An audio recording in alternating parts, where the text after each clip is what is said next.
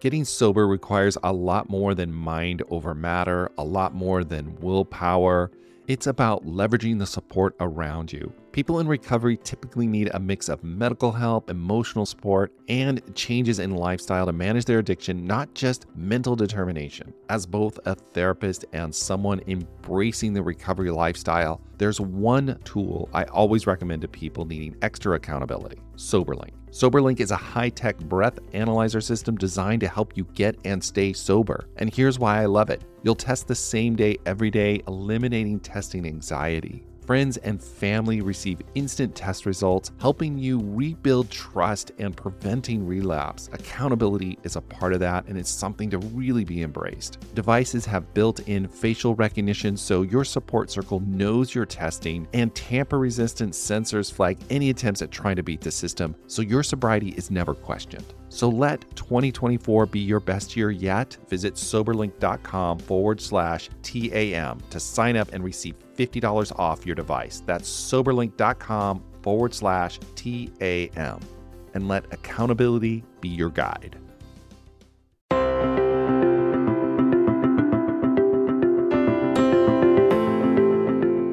Hello, everyone. Welcome to the Addicted Mind podcast. My name's Dwayne Osterland, and I'm your host. I'm also the founder of Novus Mindful Life Institute Family Counseling and Recovery Center in Long Beach, California. If you or anyone you know is struggling with any of life's challenges, please reach out to us. You can find more information about us at theaddictedmind.com/help. So before we start this episode, I have a favor to ask. I want to hear from you, and I want to hear your story. So go to theaddictedmind.com and click on the tab that says Share Your Story. You'll have 90 seconds to offer your message of hope to others out there who are still struggling.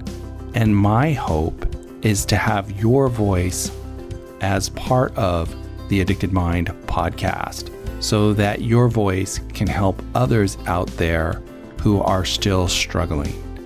If that feels like a fit for you and that's something you want to do, I encourage you to go check it out and share your story. Also, if you're enjoying The Addicted Mind, please rate and review us in iTunes or share the podcast with a friend.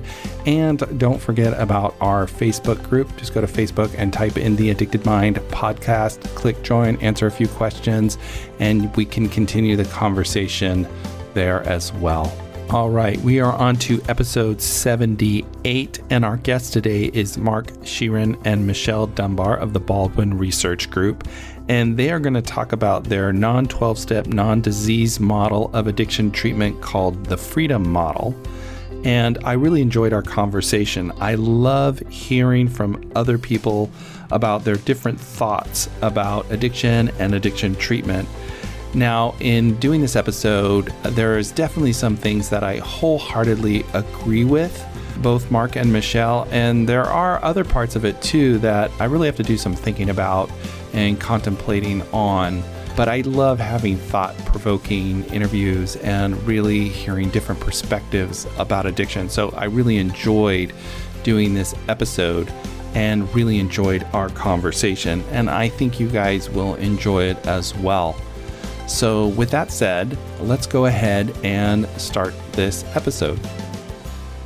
Hello, everyone. Welcome to the Addicted Mind podcast. My guest today is Mark Scheeren and Michelle Dunbar, and we're going to talk about the Freedom Model. So you guys want to introduce yourself? Sure. I'm Mark Scheeren, and I'm the chairman of Baldwin Research and also one of the co-authors of the Freedom Model. I also co-founded the St. Jude Retreat, which is where we teach the Freedom Model. And Michelle? And I'm Michelle Dunbar, and I'm one of the co-authors of the Freedom Model. I'm also the executive director of Baldwin Research. I'm the director of our retreat, and I teach the program as well. Yes. Awesome. Great. So tell me a little bit about you guys and how you came to addiction work and doing this work. Okay. Well, we'll start with me. I'm 50 years old and, 49. Close enough. Getting there. Yeah. Mm-hmm. And 30 years ago, when I was 19, I got into a pretty serious drunk driving accident, and I made the determination that I needed to change my life, which I did do. And then I was mandated into treatment, and I disagreed with what they were teaching me vehemently. I said, I'm not forever going to be an alcoholic. I don't drink anymore. And I had such a bad experience in treatment that I said, there's got to be a better way. And after I got out of treatment 18 months later, I said, I'm going to figure out a better way for people. And within a year, I had coined the phrase non-12-step. So that's where that whole idea culturally came from, was this, at that point, 19 turning 20-year-old kid saying there has to be a better way. Well, there wasn't a better way. Back in 1989, there was no other form there was no alternative to the 12 steps or rehab or treatment. So I went through a 12-year period of research. In that time, I met Michelle as well, and we did the research together over a period of 12 years, along with some other people, Jerry Brown, who was my research mentor, and we developed the skeleton of what is today the Freedom Model. Then the subsequent 20 years, we perfected that into the Freedom Model and published all the data that we collected over the last 30 years, helping thousands of people. Whew. Thank you for sharing all of that. Michelle, tell me a little bit about you. Well, actually, right around the same time period, I'm a little older. I'm 51, and I'm actually 51 and a half now because it's November. And Mark met my father in AA in 1988, wasn't it? 89. And I was still very much drinking and drugging and partying pretty hard. But I did go to my father for help. I was 22.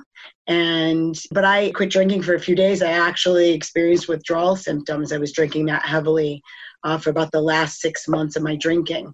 And my dad had been sober for about 10 years, and he was in AA, but he was already kind of a heretic in AA because he wouldn't tell people he was an alcoholic. And it was a weird, from a young age, I was told I was going to be an alcoholic if I drank. And then all of a sudden he did a 180 on me, and he was saying how there's no such thing as an alcoholic. And my father was nuts, but I was intrigued, and he had a bunch of young guys that he was working with, and I didn't realize he was doing research. So I unknowingly became one of the only female research subjects in his research project. And what he told me was that you don't have a disease, you're not powerless, you weren't born into this, this is a temporary problem, and you can be okay. And I had never heard that before. I had gone to school for psychology, and I had learned everything you could ever learn about addiction. I was trying to fix myself. But I watched my grandmother die of cancer, so I knew the difference. I knew that there was a behavioral issue there. There wasn't, a pathological issue. And so that, I kind of moved on with my life. I did AA for a while, but we were always heretics. We were always telling people they could be okay. And we really did try to change it from within. I think me more than they did. So I, went to 7 years of meetings. I sponsored hundreds of women, and the research, we were really trying to figure out what parts of the program worked. And we wanted it to work. We wanted to figure that out. And, after 20 years or so, actually it wasn't that long, it was 12 to 15 years, we ended up throwing everything out. And that was really when we began to develop a program that worked. And we were just working with people at the retreat one-on-one all that time. And that's how the Freedom Model developed.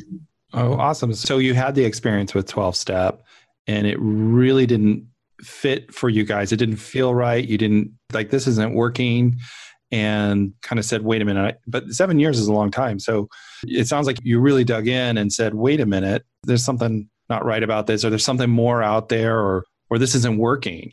Well, I think that we both came from heavy AA backgrounds. Both of our families were steeped in treatment and AA.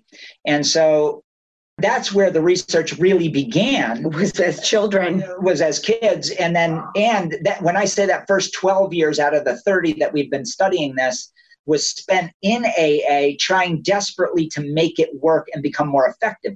But we were heretics at the same time. So there's this real horrendous dichotomy, because where AA says you basically never get over the problem, we were saying, of course you do. We knew we had. And so I went to over 3,000 AA meetings, and basically as a member in the beginning, then as a skeptical member, then as a researcher, and then as a researcher that was fairly anti-AA. It got to the point where I said, none of what they're saying is true when I learned the history, when I really understood the facts. And I loved AA. I mean, we all started there. But the facts are the facts are the facts. And as a researcher, when you look at the facts, you find out that the disease is bunk. It simply is not true. It's factually incorrect. It's misinformed. And that people do, in fact, move on. Over 90% of drug addicts and or alcoholics or people with a heavy substance use problem move past it as you factor in age. So as we get older, we get over the problem, whether you treat it or not. They ignore this huge elephant in the room that people get over the problem. So treatment isn't necessary, contrary to popular belief. And so that's a huge part of the freedom model, that you have to undo the mythology so that you can become free and move on. Yes, you don't have to be tied into recovery. Right. So that's very different from the 12-step model, where they're saying, look, you're an addict for life. This is what you have to do. This is what you have to experience. And that's never going to change. Correct. And for young people, and a lot of the research for us stemmed around young people. And, so as a 22-year-old and a 19-year-old, the idea that I was going to have to struggle forever. And I watched my grandfather do it. My grandfather died in withdrawal from alcohol. I mean, we have a long line of Irish drunks in my family. And, and I watched him struggle, even though he put together years of sobriety. And I thought, that can't be me. There's no way I'm going to live, until I'm 60 years old doing this. Right. What would you say to the people out there who say, you know what, 12-step really helped me. I really got a lot of support and I really value 12-step. Well, I think that it becomes a valuable paradigm for certain people. Certain people need it as a social club. They need it as a place to go where they feel special, where they feel, if you believe you're an alcoholic or an addict, it fits. Right? It fits. There's a whole structure around being a special alcoholic. And I don't say that in a mean way. I went to 3,000 AA meetings. Right. We were members. I was a deeply entrenched member, so I understand that side of the fence completely. I enjoyed the distraction that AA provided to life. I enjoyed the fact that I could go and speak with like-minded people. But eventually, it wore itself out for me. It does for most people. That's exactly because the true. Membership of AA has stayed pretty, it hasn't grown in a long, long time. It's stayed pretty stagnant, which means and when you think of how many people are mandated into it, like through the court systems and from treatment programs, then you know that a whole lot of people don't stick it out for it to stay pretty stagnant. It's actually shrinking a little bit. Yeah, it's been on a downward cycle now for 15 years. Yeah. And, when I look at knowing the history of 12-step, where it came out of a religious paradigm. And I think the saddest part is that people who were struggling at the time in the 30s when 12-step was formed, the medical community shunned them as moral deviants. And so these people who wanted help created their own system to do it. Unfortunately, it was untied to medical research. And there was a lot of stuff in it that came out of the religious community of how to change and how to make change. And I think that stayed with it. But I do think it is changing. I think addiction is now brought back into the medical field, looking at it through the lens of research and trying to understand. My belief is how as human beings do we change our behavior? How does behavior manifest itself? What tools do we need to use to be able to live our best life to do that? So, to me, I understand how 12-step developed. It makes sense. There was nowhere else for anybody to go, but I also think that the addiction treatment community has to be open to new ideas and changes and look like what you're doing, looking at the research and just looking at it, even if it's uncomfortable to look at. We have to look at that and make the changes we need so that people can get the help that helps them function to live their best life, right? That's exactly correct. Really what we put together in the freedom model is we took every single myth that exists in the recovery culture in our society today. And there's a ton. Yeah, there is. And in our case, there's 23 chapters, which is basically 23 of the grand myths that people are told. And now they're told from grade school on, these myths, that they're susceptible to addiction. None of these things are written in stone or are true. So we go through each myth and we debunk it so that the person can then make a choice as to what are the benefits of my use. why do I feel there is utility in me using? Right. And because people use because they like it. There's something about it. They feel like it's doing something for them that they can't get someplace else. Like they believe that they're getting certain benefits and that they can be happier doing it than they can be not doing it. And so happiness is very relative there. Right. And so we go through, and if you feel enslaved by a drug, or if you feel like addiction happens to you, right, that it's some sort of affliction that comes from the outside in, well, then you're always at the mercy of a treatment for it, which is also on the outside coming in. Mm-hmm. Much like a pathogen comes in, the disease ideal, and then you have an antibiotic that comes in and challenges that. But the freedom model isn't that. It says, why internally do you make a decision, and why are you motivated to use based on your behavior, based on your belief system, based on maybe a lot of myths that you're living your life by? And then if we get rid of those myths and then we figure out why you actually like it on the front end, a lot of times it ends up bad, but why do you like this process of getting high and drunk? And then would you be happier doing it less or abstaining? But that last part is very difficult if they're fettered by all of these myths that say it's happening to them and they feel a victim of it or enslaved by it or compelled by it. So we have to get rid of the compulsion idea, the enslaved idea, the idea that drugs have powers, elusive magic powers to take away stress, anxiety, all these cultural ideas that are in fact not true. And so we have to undo that, and then we can ask the fundamental question, would you be happier abstaining or moderating your use? And then people get it and they become free. Right. Help me understand a little bit, though. One of the questions I have as you were talking is that we know that when you do a substance or a certain behavior, that it does change our neurochemistry. That's a reality. We know that drugs do that. And then so they change how we feel. So they physically change our body. Is that... You're talking about the pharmacological effects right. of substances. And there are certain substances that create a dependence wherein you have withdrawal if you stop. That's very much a medical issue, but it doesn't force people to keep using, or whenever anybody got dependent, they wouldn't be able to stop. And the truth is, nearly everybody does. I want to jump on that because think about this. Brain changes be damned. 90% of drinkers quit, whether they're treated or not. Okay? 98% of crystal meth addicts stop, whether their brain changes or not. 99% of cocaine users, 98% of heroin users quit, whether treated or not, even though their brains change. So brain changes and chemical changes within the physical structure of the brain is normal. This is the problem with coming from a medical direction and saying it compels use. And that's the point Michelle just made. Just because your brain changes doesn't mean that you're compelled to use. Here, treatment says your brain changes, and because the brain changes, you can't stop. Yet they say you have to hit a bottom, so you have to stop when your brain has changed the most. So which is it? Right.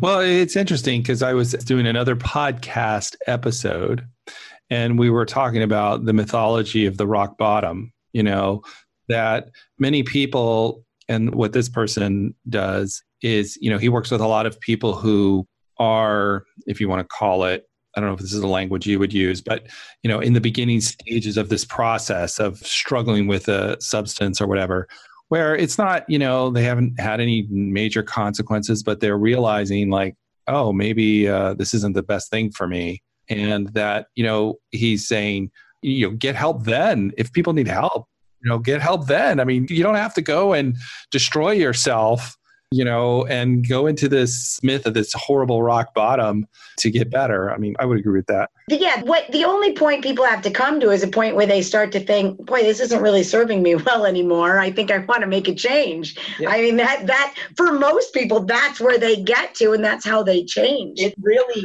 the rock bottom, the danger of it is wholly subjective. So How far down do I go? And I would say the only definitive rock bottom is death. That's the definitive one. That's the black and white answer. So do we wait until they overdose 8 times or 9? So here's the reality of what Michelle just said, and that is most people quit long before then if they're not exposed to the idea that you need to hit a rock bottom. Right. They don't go down that path. Right. Statistically, they simply don't. So we're teaching the wrong things to people, and people can get over the problem and do. But it's this tiny percentage of people that go to treatment, get caught in the recovery and treatment trap, which is a tiny percentage of those that use, that are the most studied. So what happens is this massive group of people, and I mean massive percentage-wise, that actually gets over the problem without treatment is ignored. Right. So we didn't ignore that. As researchers, we said, holy cow, what is this other 98% of drinkers and how did they do it? Yeah, what are they doing? They once qualified as addicted, and now they're not. And half of people who once qualified as alcoholics are now moderate drinkers. How did they do that? Right, and they didn't do it through some program. They didn't learn it some book. They simply moved on. It is more natural to move on from an addiction than it is to keep one. It is much more natural for a human being to change than it is to remain static in a behavior. So this idea of teaching people that they are doomed to go down a single path that is chronic, it's just flat out bullshit. I mean, it's just not true until we teach it. Then it becomes true. Right. It becomes their reality. Right. And we have then made them a ward of the treatment complex. And that's the problem in America today. Right. And so what I hear you saying is, like, in a way, moving that locus of control back to the self. Yeah. Oh, yeah. That's the only place it exists. That's the key. And also, and I think it's important because you touched on something a while back about the moralistic side of it. A lot of people mistake the freedom model for us saying, well, you just need to stop. It's a bad thing to do and you just need to stop. And that's not it at all. We actually don't even approach it. Like we talk in the book about substance use. People have wanted to alter their minds since the beginning of time. So there's, we don't have a judgment on if you prefer heavy intoxication and with alcohol or whatever drug, that's okay. We want to approach it from wherever somebody is. That's part of, the whole idea that calling it a disease reduces stigma is absolute bunk. The stigma exists because there's a stigma on heavy substance use itself. So you can't, by calling it a disease, that you increase stigma. Instead, we want to get to a position where we say to somebody, whatever you like is what you like. Let's get you to the point where you know that you like it, or else you wouldn't keep doing it, because nobody does anything they don't want to do. And then once we figure out what you like about it, then we can work towards seeing if you can be happier doing less or none at all. Right. So they make that decision themselves based on the awareness and being able to talk about it, getting out of this disease mythology that you're saying. And the moralistic, puritanical views of it as well. We want to get away from that too. Because that's what keeps people from really getting to the heart of why they're struggling. Because shame sits in the way. Yeah. And I would definitely agree with that. I mean, shame is a huge, if someone can't talk to other people, I mean, if you can't talk to somebody else and get reflected back your reality, it can be hard to be able to see it, right? And if you have shame, you can do that, right? So I totally get that. Yeah. Yes. We need to be able to talk with others and help them help us see what we can't always see ourselves, right? And I definitely agree with that. One question I'm wondering, though, as you're talking, I mean, some of it I see and I agree with, and some I'm wrestling with. I mean, I look out at the opioid epidemic, right? And to me, we have this huge increase in opiate use, right? Which tells to me, and I'm not quoting research or anything, but I'm just wondering, like, well, that's a chemical substance that's impacting people's brains.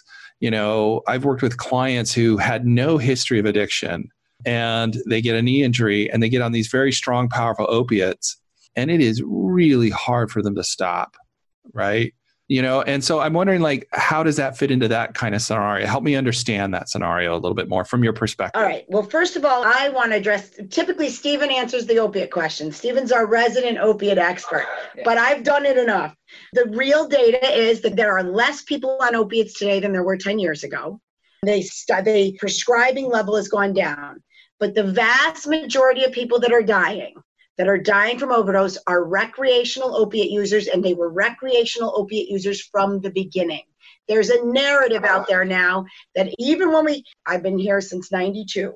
So we went from always have had opiate users, we always had heroin users come in, And right up until about 2012, every single opiate user that came in did not follow the narrative of, I had back surgery and now I'm addicted.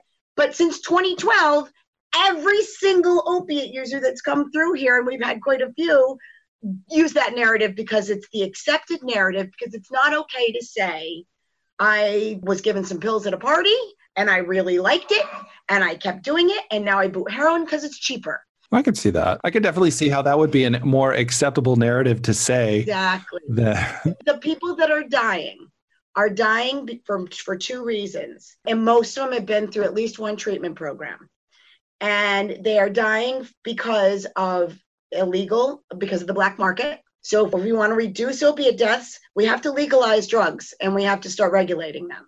Okay, that's number one, because other countries, they've done it, it's worked. Okay, number two, when people go to treatment, they're prescribed multiple psychotropic drugs. So the other reason that people are dying is because they have multiple substances in their system. So they get prescribed benzos, antidepressants, antipsychotics. Then they go out and they decide, and Suboxone or methadone. Then they go out and they decide, I don't feel good enough. I want to go back to using heroin. And guess what? You have tolerance is switched and they die. Yeah. And so you have these two things working against each other. But these opioid deaths have been that they've gone up exponentially in the last 10 years since fentanyl came on the scene. So fentanyl is the main problem, which is because of black market drugs. And it's also been since Suboxone has been prescribed very, very heavily. Now, I'm not, down on Suboxone. I just don't think every single person needs to be on it forever and ever and ever. And so you do see a lot of these people that are dying have been on and off the Suboxone train, and they're getting the wrong information. They feel like they're compelled to use. I love being able to hear other people's options and viewpoints on all of this stuff, because we need all the information we can. People are out there suffering and absolutely pain, and we got to find what's going to work. And we need all the different voices in this debate, in my opinion. But okay, so tell me a little bit about, so when you're working with someone, tell me a little bit about how this freedom model works, and what do you do and how do you do that? Okay, so a person would come to our retreat. Well, we have a few different ways. Some people just get the book and move on. They read the material and they move on.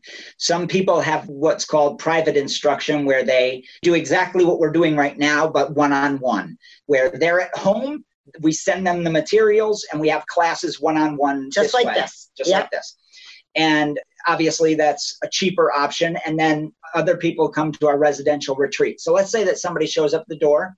They come through our retreat. I would have a class with them one-on-one. Michelle would have a class with them one-on-one, or Steve Slate would. And they would, each weekday, they have two classes, one in the morning, one in the afternoon. We're going through the Freedom Model curriculum, that actual 450-page book, chapter by chapter.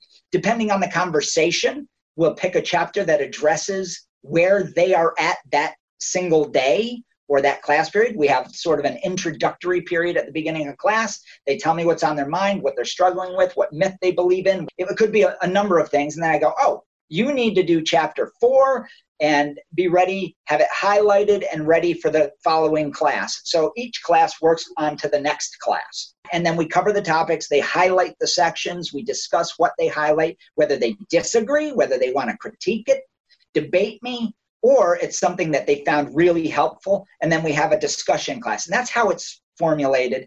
Saturdays, we go up a mountain. Although we did it today instead. Yeah. And then Sundays are open house, where their family can come in. And contrary to every other rehab, we don't take their cell phone away. We don't take their laptops away. We don't treat them like babies. Or criminals. There's none of that. Our doors are open. They all have a single room, beautiful place. Yeah. So it's just an incredibly conducive, quiet learning environment. They spend 3 to 4 weeks with us, and they go through that whole curriculum. By the time they leave us, the myths are undone. They know that they can be free, and they've usually chosen either moderation or abstinence. Well, and they can have as much contact with us as they want. We only have 6 people here at a time. And so a lot of times people might choose to stay in contact with us by text or phone over the first few weeks or months that they're home. And they find that very, very helpful. In the transition, going home. Yep. And we're happy to do that for them. So working with them to understand their own thinking about addiction from this different perspective, giving them the space to figure that out for themselves as they figure out what is going to fit for them. Yeah. For instance, I'll give you an example. When somebody goes home and let's say they pick to abstain, and all of a sudden they have a whole heaping amount of time, which is a resource that was sucked up by getting high. And in some cases, it was an all-day venture, right? So before they left, we did a portion called Life Movements, where they've listed out all these activities, different things, new goals, all these different things that they're going to do when they go home, because they now have an open resource called time, which is our most expensive and wonderful resource, right? And so when they go home, they say, okay, I'm trying this. I'm swinging the bat at this activity. This one isn't working too well, Mark. And they're texting me. And I say, well, skip it. Right. Chuck that one to the side, cross it off the list. Let's move on to item number 7. Let's kick some ass. Let's have some fun. And you would be amazed at how excited people get because they know they're free. They know they have the capacity to move on with their lives. And they know it's not a matter of strength or weakness. They know it's just a matter of choices to be made. And boy, people, when they get that concept that it's not a matter of strength, that it's a matter of choice. That they don't have to struggle. It doesn't have to be a daily struggle. Yeah, we get rid of that. It's not a struggle. It's a matter of really looking at your options and saying, what makes me the happiest without judgment? And when you take out the shame and all of that, and people are able to analyze the utility or futility of their use, they get it. And they just need somebody to sound that off of.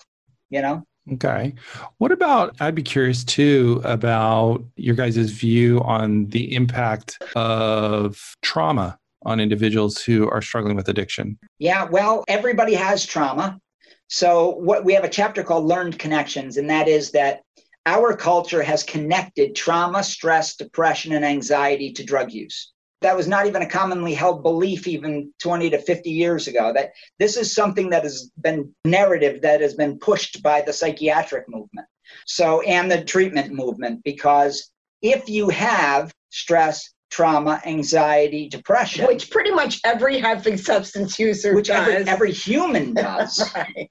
Then you will always be in need of therapy because you're always at risk of getting high or drunk. So what we do is we separate life problems from this choice of getting high and drunk. We look at getting high and drunk as a choice no different than eating toast. But the problem is you got all this mythology. So what you're asking is a complex process. First, we have to get rid of the mythology. Then we look at, okay, you're getting high for these personal reasons. One of them maybe because you have trauma. Right. And then we say, let's deal with the trauma. It has nothing to do with getting high. They are not inherently connected. Right. They're not causal. They may be a reason, using reasoning as a reason to go get high, but let's talk about that. So we have a chapter called Causes versus Reasons. And when they start to realize that they have consciously connected their trauma to use and that it's not an inherent connection that is causal, suddenly they have control over both. Then we separate it with that knowledge and we deal with the trauma. And we say separately. And so let me just make sure I understand. So in a way saying you have this trauma, it may impact you or may impact your affective state, such as depression or anxiety or fear, whatever it is, which is an uncomfortable state. You turn to alcohol, drugs, whatever it is, compulsive behavior, whatever, if you want to call it that, you might not call it that, but to relieve those feelings and shift those feelings. Well, we say that's the belief, but then we say, how is that working for you? Yeah. Has it helped you? Right. Some people say, yes, it has. And then we address that. Right. So, but has it actually been an effective tool? Right. But more importantly, the narrative is that the two are connected, that your trauma does cause your use. So I would say in that class, hey, so you use it as a reason. So we build that bridge first, and they say, yeah, I guess I do. I do. I want to escape from the trauma. I say, okay, has it worked? And they usually will say, not really. When they really mind for it, they still feel the pain of the trauma. In some cases, it's pretty wicked trauma. Okay, right. I've gone through some really awful things in my life, so I understand it. And then it's, well, let's separate these. You don't have to get high if you have trauma. That's number one. Let's talk about the trauma, but let's also talk about whether it's effective to get high when you feel this way. And then we challenge the belief that it actually relieves trauma, because it doesn't. It can't, not even a little bit. It can't pharmacologically take away trauma, because trauma is an object of the mind. It's not an object of the body. And drugs affect the body. They don't affect the mind. They can't change the content of your thoughts. Right. They can't change the trauma. Right. I mean, one thing I would say, though, where I might take a little bit of issue with that, and that's a lot of Bessel van der Kolk's research about how trauma impacts the nervous system. And I mean, that very much is in the body. And I mean, I understand the idea that, look, you're using your addiction to mask those feelings. I get that. But also, I do think trauma is in the body. No, we're saying the same things. Yeah. Okay. We're just saying it doesn't compel you to use drugs or alcohol. The majority of people that suffer trauma don't drink a drug because of it. Yeah, no, I can totally agree with that. Like, it comes down to a choice that we make to deal with whatever experience we don't know how to deal with. And this is an easy way to do it. If you believe... Or easy, if that makes sense. Not necessarily easy. Not necessarily effective. Not necessarily easy. But, maybe it's the only way we know. We challenge the belief that it'll help them. If people believed they needed a cupcake every time they felt stressed, they need a cupcake. You know what I mean? And clearly a cupcake doesn't help stress. So it's the same thing. There's this belief that alcohol and drugs somehow really, and it's cultural, somehow relieve stress and relieve bad feelings. And so all we do in the Freedom Model is we just let people know that it doesn't have the power to do that it's not, and we help them to see that personally. Like, we want them to come to that conclusion that you're right. When I was drunk, at first I felt better, but then I got pulled over by that cop, and all of a sudden my stress level went through the roof. And you know what I mean? So it doesn't pharmacologically change the content of your thoughts. Yeah. So that's the real linchpin of this thing. So we challenge the benefit that it's an effective tool. So it can't pharmacologically take away the trauma, the stress that you talk about that's in your body. All of that is a belief. Now, so what does a buzz do to get rid of trauma, even for the brief times that people believe it does, is your interpretation of a physical buzz is a temporary mental vacation that you have given yourself based on the belief that the buzz did it. So it's a misattribution. You have decided, hey, I take a couple of Xannies, right? I drink a bottle of wine. I take my little vacation. I give myself permission. I feel a buzz. So the buzz, the physical sensation, because that's what drugs do, is a cue. And we know this from research. If you read the book, all the research is there. It's a physical cue for you to interpret it based on a narrative that you have been taught that it relieves stress, anxiety, depression, all these things. So what's important in there is that you made the decision at the sensation of a buzz. You gave yourself permission to let go for a little while. And so once they get that and they see the research and we've undone the belief of the powers of drugs, then we say, why don't you give yourself permission without getting fucked up? Right. Seems you could go for a walk or go for a run. Or you could decide to look at the trauma differently. Yeah. And let it go, which is hard. It is. Sometimes scary and sometimes difficult, but it can be done because everybody has trauma. Yeah. Right.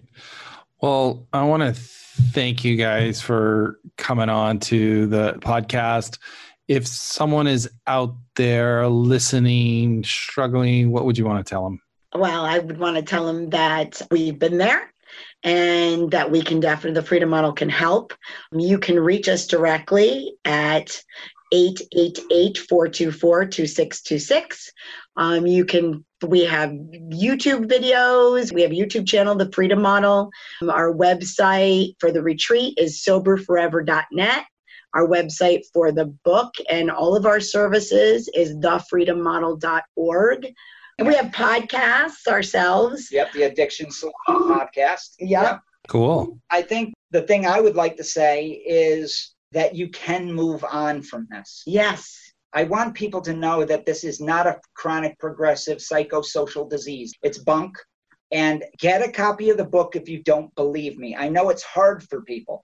I spent literally the first 30 years of my life in the treatment system from the age of 7. I've been to therapists. I've been to thousands of AA meetings. I understand where you're at. I've had a gun in my mouth. I know what it's like to be at the end and have total hopelessness and severe trauma in my life.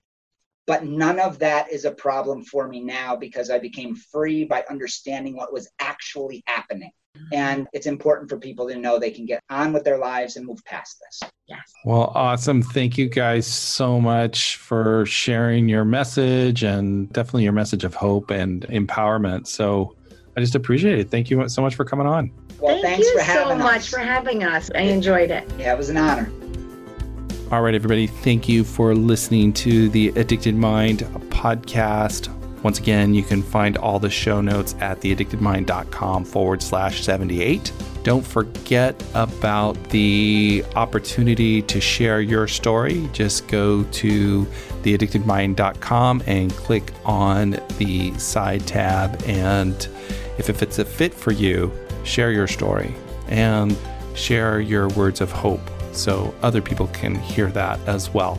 Also, if you're enjoying the Addicted Mind podcast, please rate and review us in iTunes and think about joining our Facebook group. Just go to facebook.com and type in the Addicted Mind podcast. We'll show up.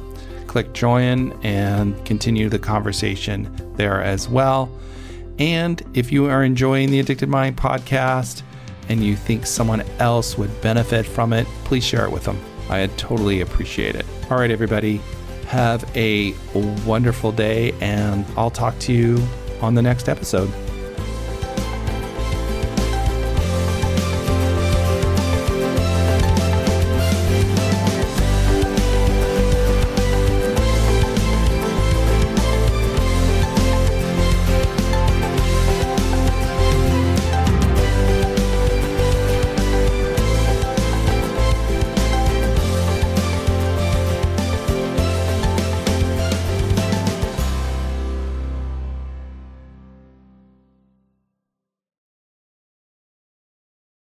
It's easy to blame ourselves for our struggles with alcohol. We see people around us being able to control their drinking without any consequences, yet no matter what we try, we can't seem to figure it out for ourselves. My name is Jillian Teets, and I am the host of the Sober Powered podcast, where I use my biochemistry background to explain the latest research in addiction and help you understand both why you drink the way you do and how to develop the skills and mindset you need to find freedom from alcohol. I discuss topics like why we think about our drinking 24/7, why we have no off switch, and why we crave alcohol. If you're struggling with your drinking or you know someone who is, then I hope that you will check out the Sober Powered podcast. New episodes every Friday. See you there.